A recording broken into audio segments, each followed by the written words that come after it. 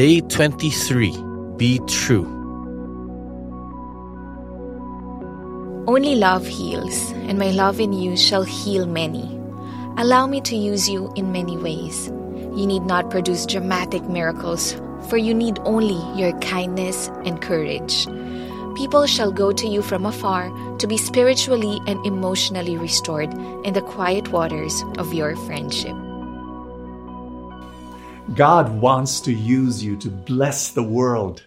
But many times we don't know how to love.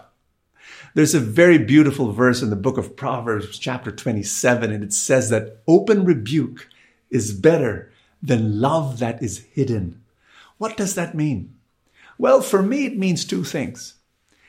It really means, number one, knowing how to gently correct someone out of love, not out of impatience or irritation or annoyance, because frankly, that's what happens. Why are you doing that? No, it doesn't come from that annoyance or anger, but it really comes from love. How do you do that?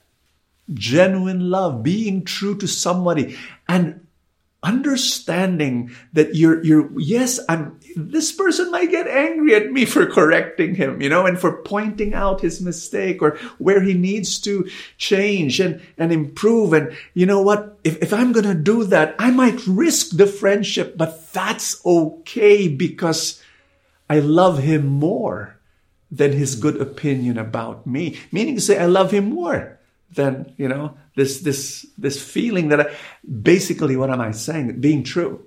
But what does it mean to be true? Not only do you gently correct, but you also have this ability to disrobe and expose your own weaknesses to the people around you.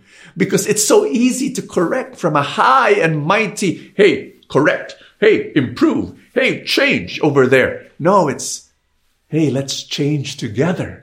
Because I too fall and I too sin and I too make all sorts of mistakes. One of the great blessings of my life is I was able to share to people through my books and through preaching my pornography addiction for years and how God healed me through that.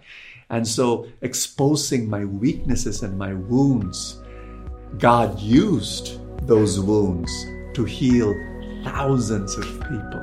And I invite you to love in this amazing, beautiful, vulnerable way.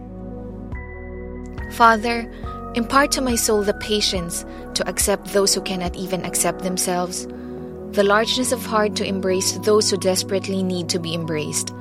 Bestow on me the inner courage to share of myself to them in humility. Reflection: how open are you to your close relationships? You can watch the video version of this episode at feast.ph/embraced.